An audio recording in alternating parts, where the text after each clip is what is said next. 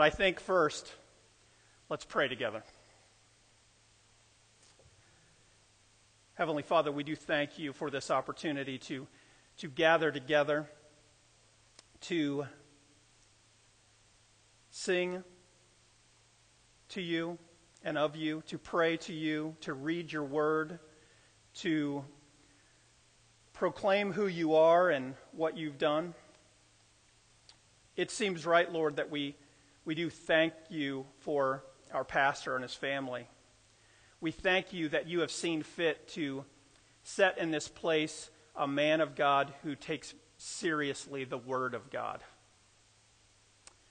That he has the courage to teach hard truths, and that he does so with humility. We recognize that that's not automatic. Not everybody gets that, and you've blessed us with that. So we thank you for him, and we ask that you bring him back safely to us, he and Chris, and that they would just be restored, and that we look forward to welcoming them home. We come to you with a certain amount of fear and trembling. We recognize that your truth is perfect. However, we're just not that smart. We see dimly now what one day will be made clear, and we acknowledge the fact that our flesh, that not yet sanctified part of us, is always working to warp and bend and misshape the Jesus of the Scriptures into a Jesus of our own imagination, a Jesus that is made in our own image. And we just cry out that you would protect us from that. We also come to you with a confidence, not a confidence in our own wisdom or understanding, but a confidence in a God who's going to vindicate his gospel. We come to you with confidence that you are a promise-keeping God, and you have promised that he who seeks will find. And here we are, Lord, to seek you, to seek out who you are and what you've done. And we just lift all this up in the name of Jesus. Amen. So here's the way I usually do this. This is what I usually tend to do. I like to give you an idea of where we're going. This is where we're headed. These are the stops on the way, and that way you can follow along, recognize those landmarks, and you know where we're going to end up. So where we're going this morning is up on the mountain. We're going to head up to the mountain right there with Moses, because God is going to encounter Moses and us there. He's going to pass before us, and he's going to declare some things about himself. And we should recognize that we live in a culture that not just doesn't particularly care for who God is and what he's done, but hates who God is. That we're strangers in a strange land. And as we go through this list of things that God gives us about himself, I want you to see that if these things are true,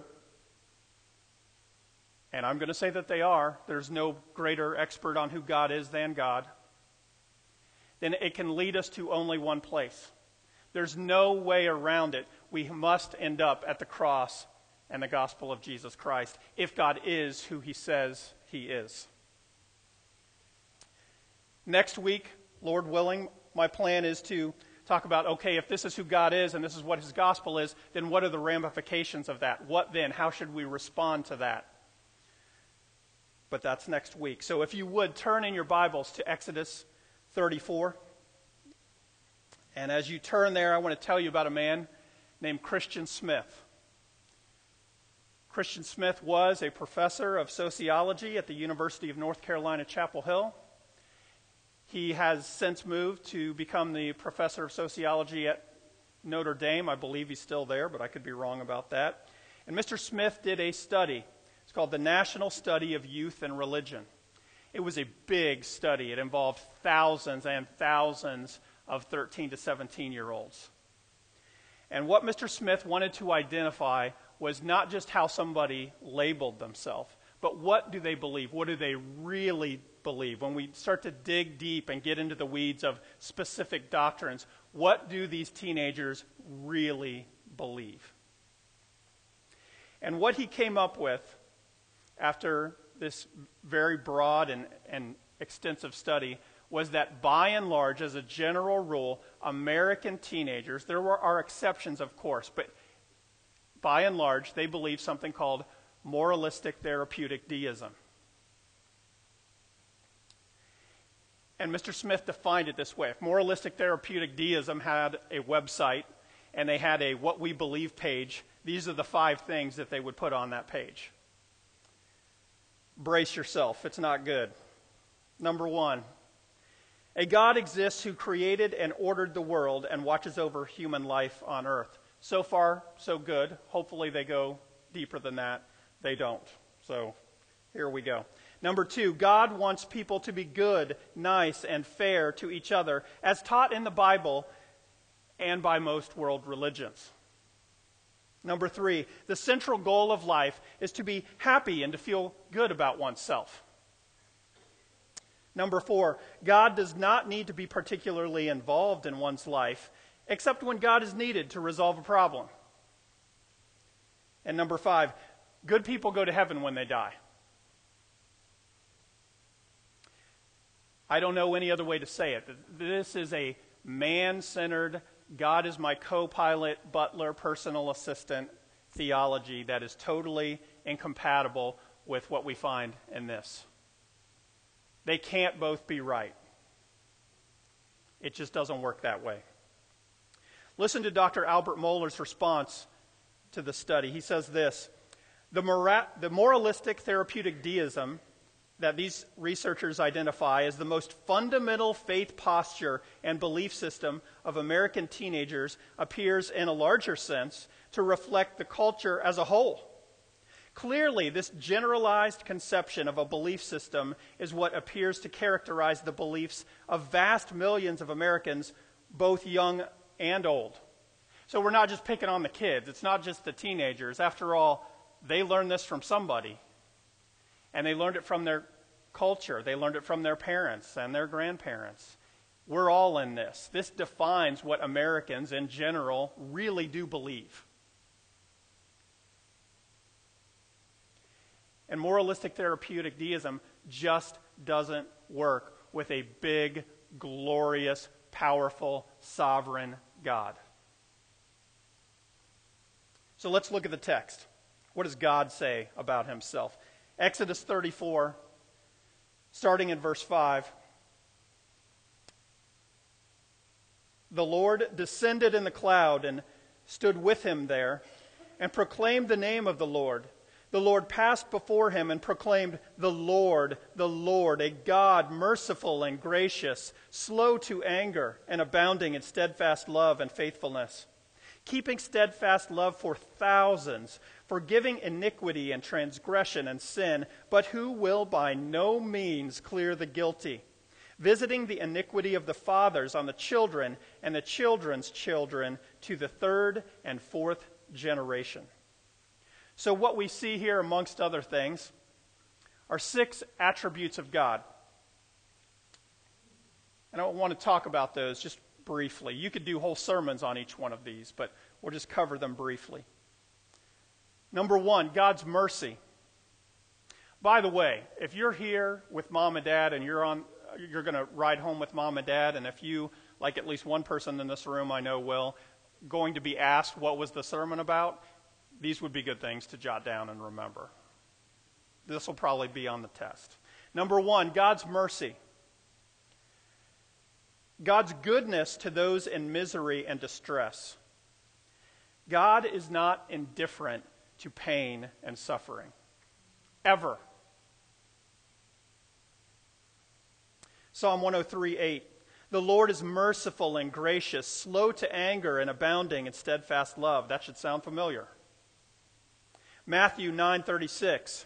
This is talking about Jesus. When he saw the crowds, he had compassion for them because they were harassed and helpless, like a sheep without a shepherd. Now here's the problem. We could read something like that and we could go, yeah, you see, he does have mercy on me because the central goal of life is for me to be happy and feel good about myself. And I stand before you today saying, no, that's not why he has mercy on you first and foremost. He has mercy and bestows mercy primarily in order to demonstrate his character to all of creation so that he might be more glorified. Number 2, God's grace. That's God's favor toward those who deserve only punishment. And grace is, we need to understand this, in a very real sense, the opposite of fairness. If grace was given, because in some sense that's the fair thing to do, it isn't grace anymore. Romans 11:6. But if it is by grace, it is no longer on the basis of works. Otherwise, grace would no longer be grace.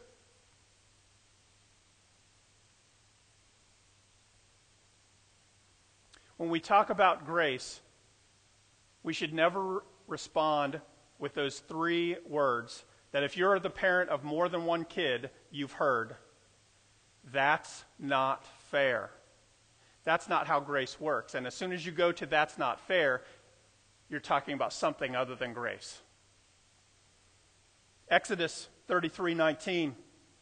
And he said, I will make all my goodness pass before you, and will proclaim before you my name, the Lord. And I will be gracious to whom I will be gracious, and I will show mercy on whom I will show mercy.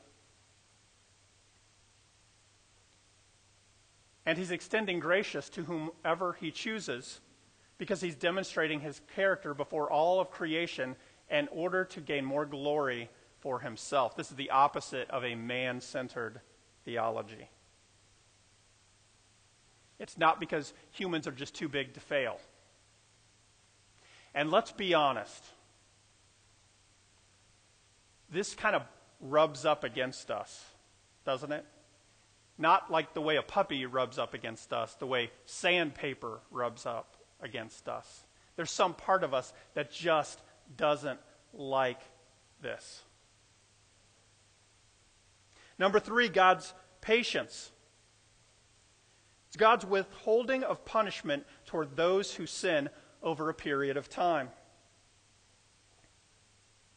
So you may have heard this, that some people have had earthly father figures who were not patient.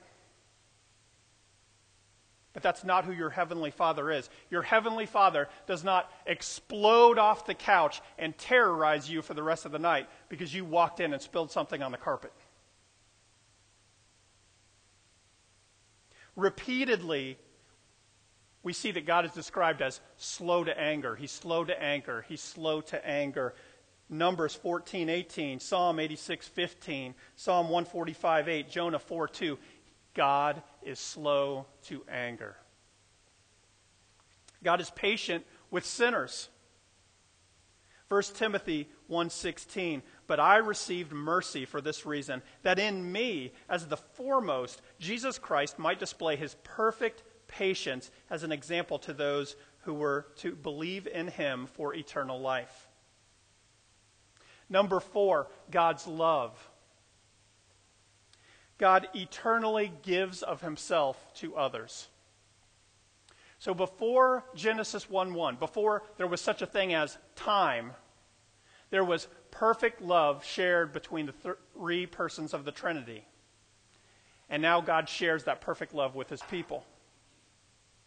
Psalm 36:5-8 says this, your steadfast love, O Lord, extends to the heavens, your faithfulness to the clouds. Your righteousness is like the mountains of God. Your judgments are like the great deep. Man and beast you save, O Lord. Oh, how precious your steadfast love, O God. The children of mankind take refuge in the shadow of your wings. They feast on the abundance of your house, and you give them drink from the river of your delights.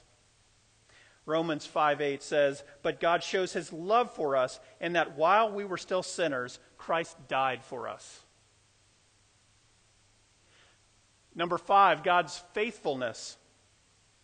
God will always do what he has said and fulfill what he has promised. And let's be honest, this is foreign to us. For those of us who've been alive a little while, when people promise things to us, you just kind of have to say, okay, we'll see.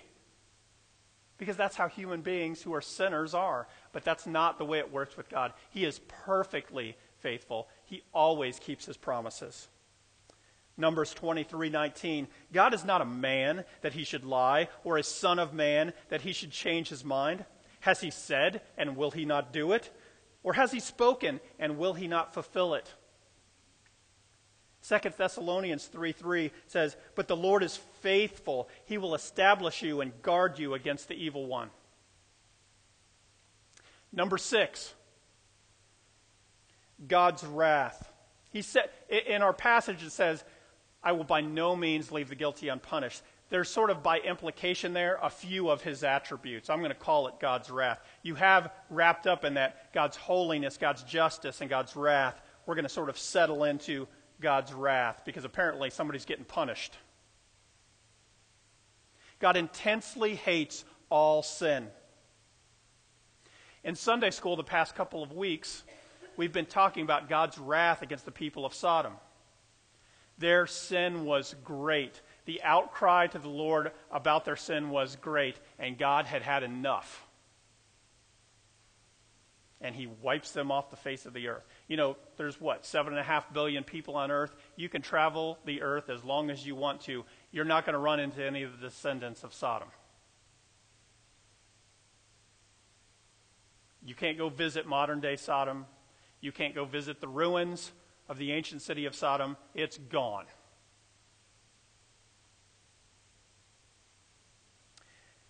Exodus 32, 9 through 10. Now we have to understand here that this is after God's chosen people who were delivered out of Egyptian slavery, 400 years of Egyptian slavery. After they witnessed God humiliate utterly all of those false Egyptian gods and demonstrate his power, they take the gold that God delivered from the Egyptians into their hands, they pull it together, and they create a golden cow, and they say, behold, this is the God who delivered you. And this is how God responds. Exodus 32, 9 and 10. And the Lord said to Moses, I have seen this people, and behold, it is a stiff-necked people. Now therefore let me alone, that my wrath may burn hot against them, and I may consume them, in order that I may make a great nation of you. This is after he nuked Sodom. Now, did he decide to do that? No, but Moses needs to understand. God's no joke. He's not going to be conned by man. He hates sin with the white-hot passion of 1,000 suns. It's kind of like if you were a kid and at some point you had a brother or sister and they got a little older, they start to see some flaws in their parents, they start to become convinced, I think I know more than these people. I'm not sure there's anything they can do about it if I go to X, Y, and Z. They get a little puffed up and they don't tiptoe across the line. They dive across the line with both feet, and they say something. And there's either the graveyard silence, or maybe all the other kids go, oh. And then what happens?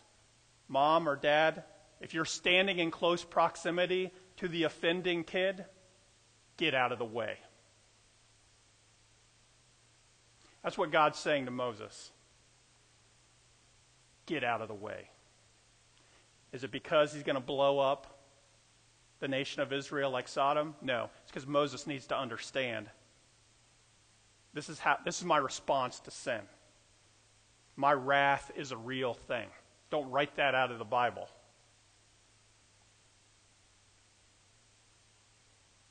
So God is these things.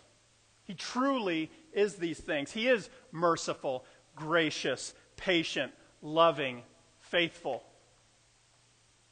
And he also burns with anger, and he will punish the guilty. There's no loophole to that. If you are guilty, punishment is coming. That's it. But it kind of seems like these things are going in opposite directions, doesn't it? How do we reconcile that? How do we process this and understand who God is if he's merciful and gracious, but he's going to punish the guilty? How does that work? Well, there are a few pitfalls we don't want to fall into, and there's some places that would be tempting to go, and I want to warn you against that. I'm going to give you 3. One thing we could easily start to do is we could start to convince ourselves, well, maybe there's a good enough. Maybe some people are good enough, they make the grade. No, they're not A+, but they're C+, B-. And that's going to be good enough for God. Maybe God just kind of sees that. He says, oh, well, that's not bad. Everybody makes some mistakes. Don't worry about it. You know what? You're not Hitler. This is really popular today, just like it was really popular 2,000 years ago. And I know it was because Paul had to deal with this. In Romans chapter 3, verses 9 through 18, and I want you to understand so we can put it in our context. He's going to refer to the Jews and the Gentiles, so they would have interpreted that as the good people and the bad people. This is what he says. What then? Are we Jews any better off? No, not at all. For we have already charged that all, both Jews and Greeks, are under sin. As it is written, none is righteous, no, not one. No one understands, no one seeks for God. All have turned aside. Together they have become worthless. No one does good, not even one. Their throat is an open grave. They use their tongues to deceive. The venom of asps is under their lips. Their mouth is full of curses and bitterness. Their feet are swift to shed blood. In their paths are ruin and misery, and the way of peace they have not known. There is no fear of God before their eyes. By the way, most of that he's quoting Psalm 14. So apparently, people want to run to this today. They wanted to run to it in Paul's day, and they wanted to run to it in David's day. And that's not going to get us there. So we don't want to go there. God doesn't grade on a curve, it turns out. Matthew 5:20, if anything, it's about to get worse. Matthew 5:20, Jesus says this, "For I tell you, unless your righteousness exceeds that of the scribes and Pharisees, you will never enter the kingdom of heaven." Well, that's kind of a bummer. So if we could identify, if we could pick out whichever one of you out there is the most godly, holy person in the room, and we found your holiest day and the most godly moment of your holiest day, you're not going to make the Pharisee JV team. I'm sorry. I mean, they're counting their steps and they're tithing from their spice rack and they're memorizing books of the Bible. The point is, this is a bar you're not going to clear. Second theological tar pit we dare not fall into. We could start to convince ourselves, well, maybe some part of God is angry, but there's some other part of God that isn't angry at all. That part of God is just soft and loving and forgiving and has no wrath. Well, there's a problem with that also. And this is another attribute of God. It's not one of the 6. This is bonus. It's God's unity. Now, sometimes it may be called God's simplicity. That sounds kind of funny to us because we don't usually call people simple, and we're not going to call God simple. We'll use unity, God's unity. God's unity means God is not divided into parts, yet we see different attributes of God emphasized at different times.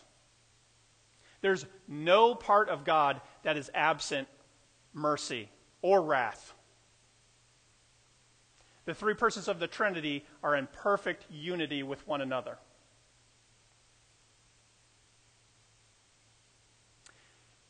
You ever watch the nature shows about the lions? And you see this big 400, 500-pound male lion. The thing's just ferocious, right? And it's laying there in the hot afternoon in the shade of a tree, and here come its little cubs. And they're jumping on him, and they're pawing at him, and they're stalking his tail as it wags back and forth and pounce on it.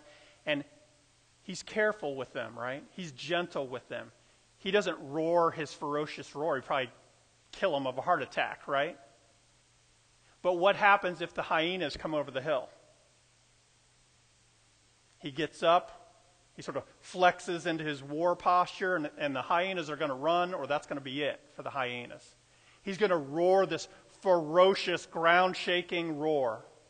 Did the lion change its mind? Did the lion suffer some sort of multiple personality disorder? The lion was ferocious with the cubs. And if the lion goes off and tears the hyenas to pieces, he's still that gentle father to the cubs. He's all of that. Third one, we don't want to go here either. We could easily start to say, maybe God was really angry, but now he's not. And usually it's expressed this way. You know, the God on the left side of the Bible is angry and he's killing people. But the God on the right side of the Bible, well, he wouldn't get angry. He would never do that. That Old Testament God, whew, man. But the New Testament God would never say anything to offend me. This doesn't work either because of God's immutability, which is a fancy word for God's unchangeableness, which is a fancy word for God does not change.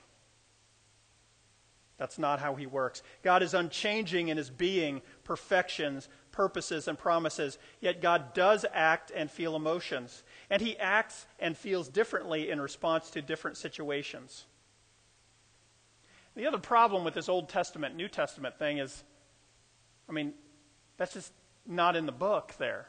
God is merciful and gracious in the Old Testament. Ask Lot. Ask Hagar. Ask Rahab. Ask Ruth. And God is not going to clear the guilty in the New Testament. You could ask Ananias and Sapphira in Acts 5, but they're dead because God killed them immediately in the New Testament. You could read almost any of Revelation. He seems angry. New Testament. And this is the danger of sort of falling into this thing. We can start to say, well, that's the God of the Old Testament. Unhitch yourself from that. Don't unhitch yourself from the God of the Old Testament. If you do, you are now unhitched from the God of the New Testament because it's the same unchanging God. So God is merciful, gracious, patient, abounding in love. He is faithful. God does forgive iniquity, transgression, and sin, but he will not clear the guilty. What do we do with this? How do we understand this? Because I got to be honest, when I hear he will not clear the guilty, I feel like I might be in a little bit of trouble. I'm thinking maybe I should be worried. I know my Bible. Proverbs 17:15 says, he who justifies the wicked is an abomination to the Lord. Well, uh-oh. And then if we're not confused enough, Romans 4:5 says this, and to the one who does not work but believes in him, that would be God, who justifies the ungodly, his faith is counted as righteousness. Well, what in the world? What are we doing here? If we're not careful, it almost sounds like the Bible contradicts itself. How does this work? How can God simultaneously be all of these things? There's only one way we can make all this sort of jive together. There's only one way that God's wrath and God's mercy can intersect. There's only one place we can go, and that's the cross. But how does that work? How does Jesus' death on the cross make it possible to justify the wicked? 2 Corinthians 5:21, for our sake he made him to be sin who knew no sin, so that in him we might become the righteousness of God. Did you get that? That's huge. That's the gospel in one verse. No one does good, not even one. I am not good. I love you. Brace yourself. You are not good. But for those who are in Christ, the guilt and the shame of their sins was imputed to, was placed upon the spotless, sinless Lamb of God. And all of the Father's wrath for those who are in Christ was poured out on his Son. All of it.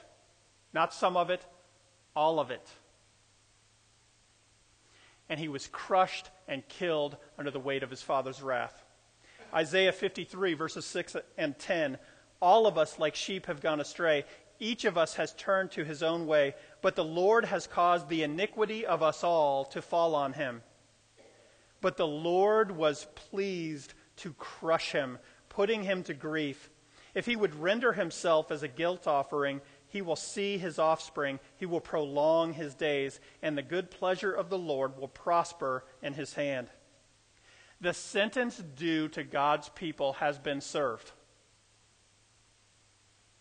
The sins of God's people have been atoned for. And this is the beautiful part of this. One day, if you are in Christ and you know him and he knows you, he is going to point to you and he's going to say, this one belongs to me. This one belongs to me, and I'm going to pronounce verdict on this one, and my verdict is not guilty. Is that not good news? That's why we call it the gospel. It is good news. Why would God do this for us? Is it because we are the center of all things and the central goal of life is for us to be happy and feel good about ourselves? No. He does this in order to purify a people for his own possession, for the sake of his own great name, so that he might be more glorified. Let's pray. Lord, we stand in awe of who you are and what you have done. All of your attributes are infinitely magnificent. Your gospel is beautiful. May all honor and glory be yours. Amen.